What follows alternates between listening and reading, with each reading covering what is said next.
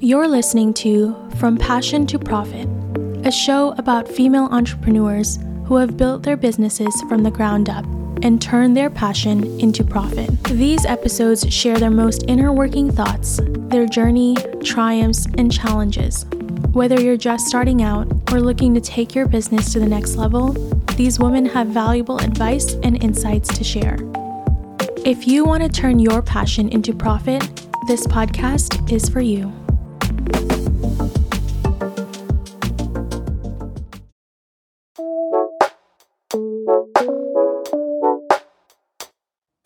I'm very excited to introduce you to Jordan Schanda King. This episode is probably one of my top favorite episodes because her story is truly like none other. However, even though her story is so unique, there is a plethora of lessons and instances that we can all relate to and learn from. I've had the privilege of being an adjunct professor within Jordan's signature program, Scaling School, and let me tell you, Jordan truly goes above and beyond to make sure that the experience her clients feel are top-notch.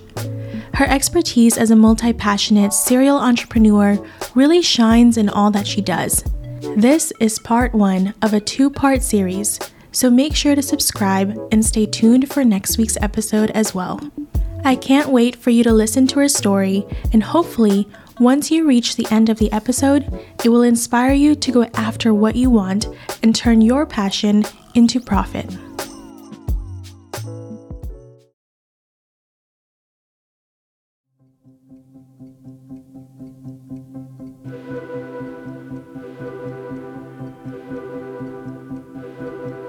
Jordan, I am so excited to listen and hear and learn more about your business because you have a very unique business model and just unique business in general. I downloaded your service guide and I'm so excited and intrigued for you to tell more about it, but especially telling the story about how you built this business and why. And I'm sure there's going to be a lot of reasons and stories about how you've kind of settled into the business model that you have now. So yeah, take us back. Have you always wanted to be an entrepreneur? That's a tough one. Probably not, just because I didn't really know what that was. I actually wanted to be a lawyer when I was young. That's what I thought I wanted to be, even though I didn't actually know what that meant. I knew that I liked to probably debate people and have conversations with people and talk a lot. But no, I didn't even know what entrepreneurship was, but I was definitely the kid that was always organizing things, like coordinating things, like, hey, let's do this kind of party. Let's do this club. Let's start a new club at our school. That's all about whatever, so that was very much me. Yeah. So it was in you, like the entrepreneurial spirit, the one who's spearheading passion projects, that was always a part of you, but you just never thought about how that would manifest essentially. Yeah. I always tell people that I like to boss people around. That's my superpower. I know that's terrible, but I love it. I love that. Yeah. I mean, you got to own it, right? You can't shy away from that at all. Yeah. Okay. So what, before you started your first business, what were you doing then? Did you end up going to law school? No, I did not. No, I am a total nerd. I'm like a math nerd. So I did not go to law school. I love people though. I'm super interested in why we do what we do. And so I got my degree in psychology and then statistics because math nerd. Oh, wow. But, I was very, very passionate, I would say, in my teen years and my 20s about sustainability. So I also had a minor in sustainability. So I ended up working in higher education, sustainability in higher education, and then working at various nonprofits for about a decade after I graduated from college. So I was in the nonprofit world. Most people, I feel go from corporate to entrepreneurship, but I went nonprofit to entrepreneurship. Yeah. No, I love that because my My first kind of freelance gig in marketing was for a nonprofit corporation. And it's definitely very different from Yes, corporate life. it is. Definitely. So what were the types of things that you were doing then? I was mostly coordinating programs and projects. So like very similar to what I get to do now. Yeah. But just at a different level. So I was very, very fortunate that at all of my jobs, I was given like pretty much free reign over my position. So I could do a lot of things from scratch. I got to use that entrepreneurial spirit, and I got to use those skills, which I know is not always the case with a 9 to 5. Mm-hmm. Um, so I was doing a lot of like ideation and coming up with projects and how are we actually going to tackle this and trying to improve things behind the scenes. So very similar. Jordan's early interest in becoming a lawyer, despite not fully understanding what it entailed, is a fascinating glimpse into her innate desire for debate, conversation, and leadership. This highlights a common thread among many entrepreneurs, the early signs of their future path. It's intriguing how Jordan's childhood activities, like organizing events and starting clubs, were early indicators of an entrepreneurial spirit. So you'd been doing that for 10 years, and then you wanted to start your first business.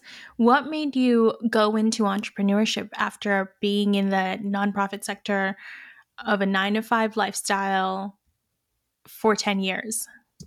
So I actually have a very overlapping journey with my entrepreneurial journey, overlapping with what I did after college. So this is actually my third business. And my first business I started just a couple of years after I had gotten out of college, and it was accidental. My first business and my second business I started accidentally because there was just like a gap. There was a need, there was a problem. And so I ended up starting a business to create the solution, or having already created the solution and then realizing like I could sell this. So um that I had a side hustle. I had a business for pretty much that entire 10 years. Mm. And what were they? Yeah. The first one was called Scholar Prep. It was a college and scholarship prep business. Okay. And I started that with my mom, which was really cool. And we Oh. started it for my brother, which was also super cool because Mm-hmm. I had gotten a lot of money for college when I applied, and I applied for a bunch of scholarships and I did all of the things. My mom and I are super organized. So we had kept track of everything. And we even still, having felt like we kind of knew a lot going into the process, still had like, it was very overwhelming. We had a lot of issues. We had just like a lot of things that we wish we had done differently. And we had this unique perspective because I had done that and my mom was serving on local scholarship review boards. So she was actually seeing applications come in, right? So we just had this really cool combined experience and perspective. And my brother is almost a decade younger than me. So that's why after I got out of college and he was starting high school, it was like, okay, we know what we did and we know what we wish we would have done differently.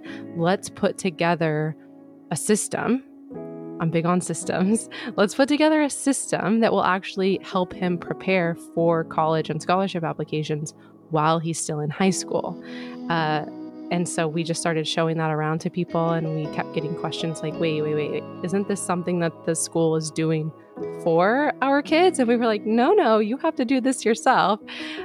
So we started selling these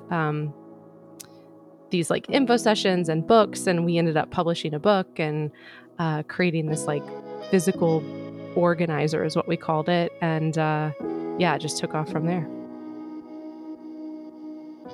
Jordan's entrepreneurial journey is a testament to the power of spotting gaps and creating solutions. Her story of starting businesses accidentally underscores a fundamental entrepreneurial skill: identifying needs and problems in the market and innovatively addressing them. This journey from recognizing a gap to building a business around it is an inspiring example for aspiring entrepreneurs, illustrating how often the best business ideas are born out of everyday challenges and needs. That is so cool. So you were juggling that while you were working full time in a nonprofit. Yep. So, what happened afterwards? Did you guys end up selling the company, or you closed it down? Yeah, I got to do a lot of really cool things in that very first business. I call that my real world MBA, which I think is I love something I that. heard from Tim Ferriss. I don't know if he actually coined it, but I usually give him credit for things like that, but it could have been someone else. But I got to do a lot of different things because you got to remember, I was like early 20s when I started this business. I had no idea what I was doing. I didn't know anything about online business. That like wasn't really a thing. That was over a decade ago. No one was talking about that much. And so we were just doing like grassroots local stuff. And then it kind of like evolved into, oh, well, we should sell these online. Okay, well, how do you sell online? Okay, you have to create an email list, supposedly, whatever that means. That was back then. I seriously remember so vividly talking about like, oh, okay, we need to like build an email list. And my mom and I were doing this, we were doing this research. We're like, oh, well, you can like buy an email list. That was like a thing that we thought was like how you did it. We didn't know anything. And then started to learn about, well, you have a lead magnet, you have a freebie, and people give you their email for it, and then you like sell them stuff via email. It feels so crazy to think to like try to like put myself back into that place and realize that I didn't know any of this stuff that I talk about literally all day, every day now. It's kind of surreal, but really learned a ton about business in general, but online business in particular. And then actually ended up buying my mom out of her half of the business about halfway through. So I owned that business for 7 or 8 years. And so about halfway through, I bought her out because I really wanted to like make it my own and like do a bunch of like different stuff. I wanted to create a course. I wanted to do all these different things online. She was like, look, you just go do that. She's like, I don't have any desire to like relearn all of this stuff. Like you go do it. So I did that. And eventually we did all of those things, did coaching, did consulting, did service-based stuff. I got to experiment a lot with this business. And then I ended up selling the brand, all of the IP, like the logo, which was trademarked, all of the physical assets, because we had actual inventory of these books. I sold all of that to a nonprofit. So that was a really cool thing to get to experience too. Jordan's description of her first business as a real-world MBA beautifully captures the essence of learning through doing. This is a powerful reminder that while formal education has its place, there's an invaluable education to be gained through real-world experiences, especially in the entrepreneurial world.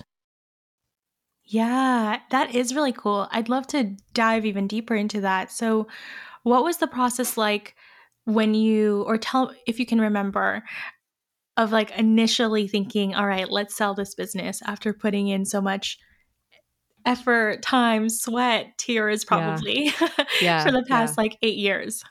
This was really tough. Especially because I felt like I had, I don't know if anyone listening can resonate to this. And I've felt like this a couple of times in businesses, but I remember it so vividly. It was like, I feel like I'm on the cusp of something, but I just can't quite get it to where I want to take it, And I was getting really frustrated, and I kept coming back to the fact that I was having a really difficult time with the marketing. And one of the things that I was finding to be extremely difficult was I didn't know my ideal client. I was selling to high school students and their parents. That was my ideal client. And I was mostly selling to the parents, obviously, because they're the ones that are paying for these things, but a little bit of selling to high school students too. And so I had been a high school student, but I hadn't been a high school student for a very long time. I didn't remember what that was like.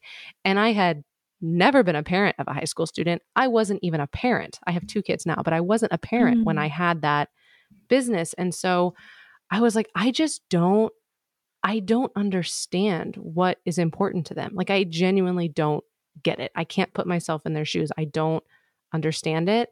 And I eventually decided, like, I know that someone can do something amazing with this business, and it's my baby. And I have poured so much into it, but I've also gotten so much out of it. Like, I knew I had learned so much. I was like, I just want to give this to somebody who's going to actually do something with it.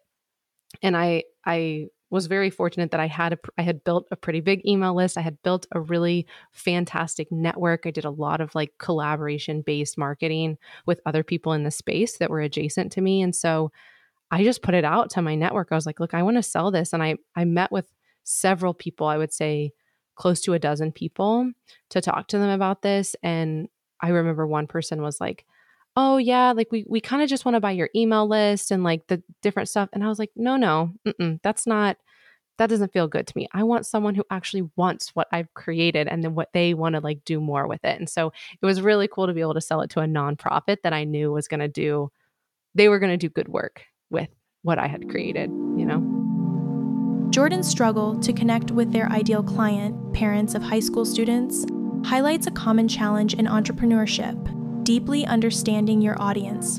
This probably resonates with the many entrepreneurs who have faced the difficulty of marketing to a demographic they don't personally relate to. Here, we learn that successful business isn't just about having a great product or service, but also about truly understanding and connecting with the needs and motivations of your customers. The decision to sell the business, born out of the recognition that someone else could potentially take it to greater heights, is a profound lesson in entrepreneurial humility and wisdom. Jordan's journey at this point illustrates the importance of recognizing one's own limits and being open to the idea that letting go can be the best decision for the business's future. This speaks to the bittersweet process of parting with a venture that one has nurtured and grown. And so I actually am curious, how are you able to juggle a 9-to-5 and grow that business out to the point of like it could be sold to another organization? I'm a workaholic. That's like the only answer that I have. Like I would go to work. Yeah. And then I would come home and I would be on my computer until 3 a.m. Like, I was like 20, 25. Like, that's all I did. I didn't have kids. I didn't have a lot going on. Like, it was fun for me. It still is. Like, I genuinely enjoy what I do on a daily basis, which makes it very easy to like work too much. So that's like one thing I have to really like keep an eye on and balance now that I do have kids and I have other things I want to do. And I know that that's like not super healthy, right? But yeah, that's the real answer. Yeah, no, I love it. It's so honest and true. I sometimes think about how when I was 25, actually more when I was like 21, I was like in my senior year of college. I was starting my business at the time while simultaneously having like 3 part-time jobs. And my background is in human biology, and so I was like a clinical research assistant full-time and in school full-time. Like, what was I on that I could accomplish all those things? It's I mean, crazy. I definitely was a workaholic too. Yeah. I was getting my master's at the same time too. So like, it's just a stupid amount of stuff that I was doing. It was not healthy. Yeah, definitely. All right. Well, speaking of that, you then started a second business. Uh-huh. How did that come to happen? Yeah. So I'm from the Midwest. That's where I was born and raised. I'm actually in the process of moving back to the Midwest right now. And I lived in a city-ish. It's not a very big city. And there was not a lot of support for entrepreneurship generally, but specifically for female entrepreneurs. It just wasn't really a thing. It wasn't that cool back then. Even when it started to get cooler, because this was maybe like 2018 when I started my second business, and 2017, 2018, somewhere around there. So this was like 5 years ago. Online entrepreneurship, female entrepreneurship was becoming cooler for sure, but it's still in a size of the city that I was in. It's not like there were groups. There weren't like meetups for female entrepreneurs. That wasn't a thing.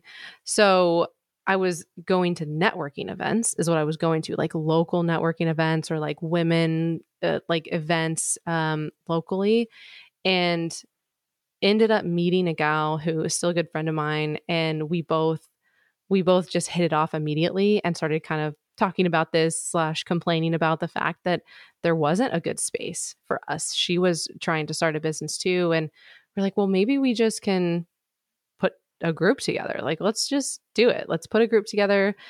and support each other and see what happens. And that then turned into a business, So we started doing in-person business masterminds, and we did that for a couple of years and eventually took it online and started teaching other women how to create more generally really powerful group programs, because we were just seeing both within what we were doing, how powerful they could be, but also in groups that we were participating like online, how powerful these group situations, these group containers could be. So we started teaching women how to do that and ended up creating a course and all kinds of stuff. Jordan's experience in a city with limited support for female entrepreneurs, especially a few years ago, sheds light on the challenges women often face in the entrepreneurial world. This underscores the importance of community and support systems in entrepreneurship, particularly for underrepresented groups. Jordan's initiative to create such a group for female entrepreneurs with a friend, which eventually evolved into a business, is an inspiring example of turning a gap in the market into an opportunity. Think about how you can build communities and businesses by addressing unmet needs. How shortly after did you start this business after you sold the other business? I started this business while I was still running the other business. I love it. I like to do a lot of things. So you said that this was 2017, right? Yeah, somewhere around in there. Yeah. When did you sell your first business? I think it was around 2018 that I started looking for someone to sell to. It was a long process. And it was like 2019 when I don't remember if it was the end of 2019 or the beginning. It might have been the beginning of 2020 when I finally like signed the paperwork. It was a very long drawn out thing, the contracts and like the vetting all of the different people. And like, it was just, it took forever. It took way longer than I thought it was going to take. And interestingly enough, by the time I actually signed the papers, I was pregnant. And so it was like really, really cool to be like, oh, like I'm selling my baby so that I can focus on my new baby. It was really, really cool. Yeah, it's like a total full circle moment. Yeah. Yeah. That's awesome. Okay, I'm like just taking all this in, that there was so many different things happening all at once. I don't know how, like, did you feel overwhelmed at all during this whole time? I mean, I'm sure that I must have. It's different though. Like when I think about what I do now, this business that I run now, to be honest, feels like the first legitimate business because like I'm full time in this business. I've never had another job while I've been doing this business. It's just been, this is going to be how I make money. This is the only thing that I work on. And so that approach and experience of running a business that I'm in now is just so night and day different than how it was then. Like you couldn't approach things the same way. And so, I mean, was it overwhelming? Probably at times, but there was never like, oh, I'm working full time and I'm doing a business full time and I'm also doing this other business on the side full time. It made sense at the time, and it was like I'm only doing what I can do, like what I've got bandwidth for at any given moment. So it just kind of worked, and especially in that last like year or two of scholar prep of my first business, I wasn't really doing much. I was just getting things fixed up for the sale. I wasn't like doing a bunch of new stuff. Right. Yeah, that makes sense. So both businesses, you had, I guess, like a co-founder, like a CEO. What is that like, working with someone from the ground up? Yeah. Yeah. It's a very interesting thing that I've had two business partnerships. It's not, I don't think that's the typical trajectory for most people in entrepreneurship, to start with a business partnership, let alone to then do another one. And then finally, as your third business, do a solo venture. So it's a different kind of trajectory, but it really worked. It really worked for me because, especially in those first two businesses, I didn't have a ton of confidence. I didn't have a ton of know-how when it came to business, especially the first one. But even with the second one, I found that I hadn't really found what it was that I knew and like felt good that I like felt good about bringing to the table. I hadn't really like figured that out at that point in my life, you know? And so it was nice. It was comforting. I think is like the best word I could use to describe it. It was comforting to have a co-founder because it wasn't all on me. It wasn't just me who was having to figure it out. It was if Mm. it was more fun.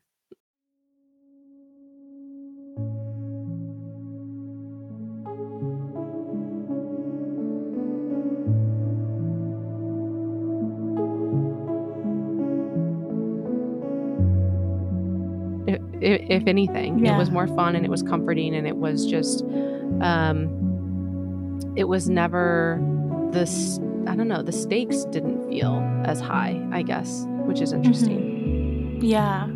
I wonder if that's like a combination of everything that was happening with like, you know, because you weren't only just running that business. You Yeah. had a co-founder, you had the nonprofit 9 to 5, you were in between like scholar prep. And so it was like, yeah, it was definitely a very comfortable moment in life, Yeah. it sounds like. Yeah. I mean, I still had like really high expectations, but I didn't have not the same that as I do now, which is like this is how I make money. You know, it was just Right. different. It was different. And Yeah. and it actually took me a really, really long time to even I wouldn't say really long time. It took me a solid 6 months after we decided to dissolve that second business. It took me like 6 months to even get fully the courage up to be like, okay, I'm going to start a business and it's just going to be me. It's going to be mine and it's going to be all on me. And I'm going to have to fit like it was hard to take that step for sure. But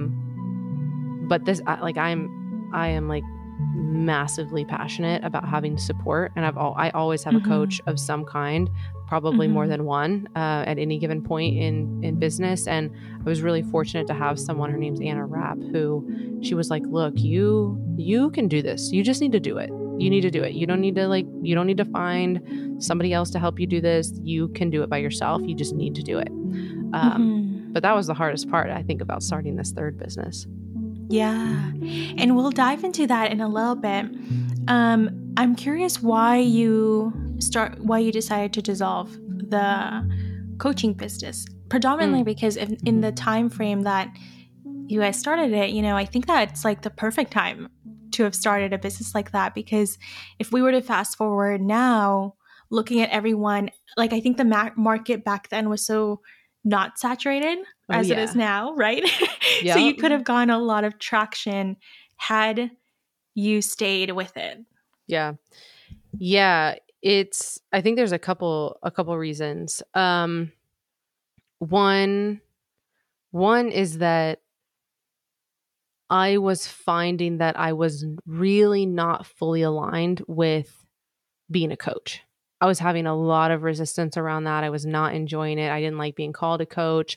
And this was part of the struggle too, after, like, as I was going into this business that I'm in now, is like, I didn't want to be a coach and I couldn't figure out a way to get around it. And I was like, yeah, okay, calling myself a mentor sounds like the same thing. Like, you know, I didn't like it. And I actually didn't even think in the moment when we were working with clients, I was like, I'm not a coach. Like, this isn't what I want to do. And so I was having a hard time with that. And it's not that like we didn't feel like we could help people. It was just like, I don't enjoy this. I don't like being in this kind of role. And we can talk all about how that's evolved and how I look at that now. But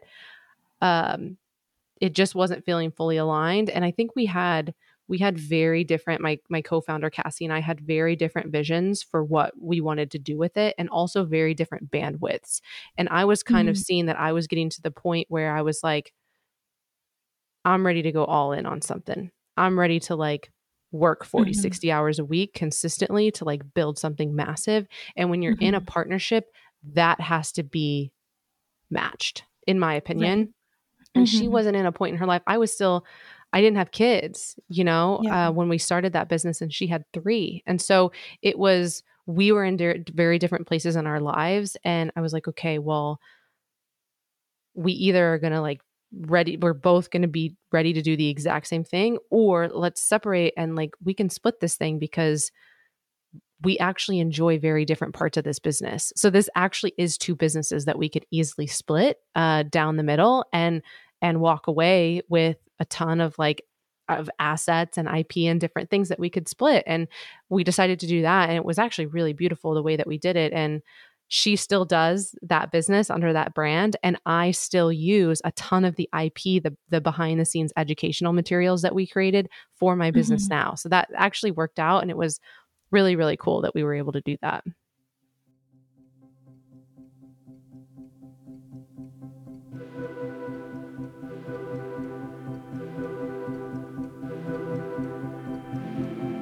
Jordan's shift from business partnerships to a solo venture highlights an important aspect of entrepreneurial growth, underscoring the evolution of confidence and business acumen over time.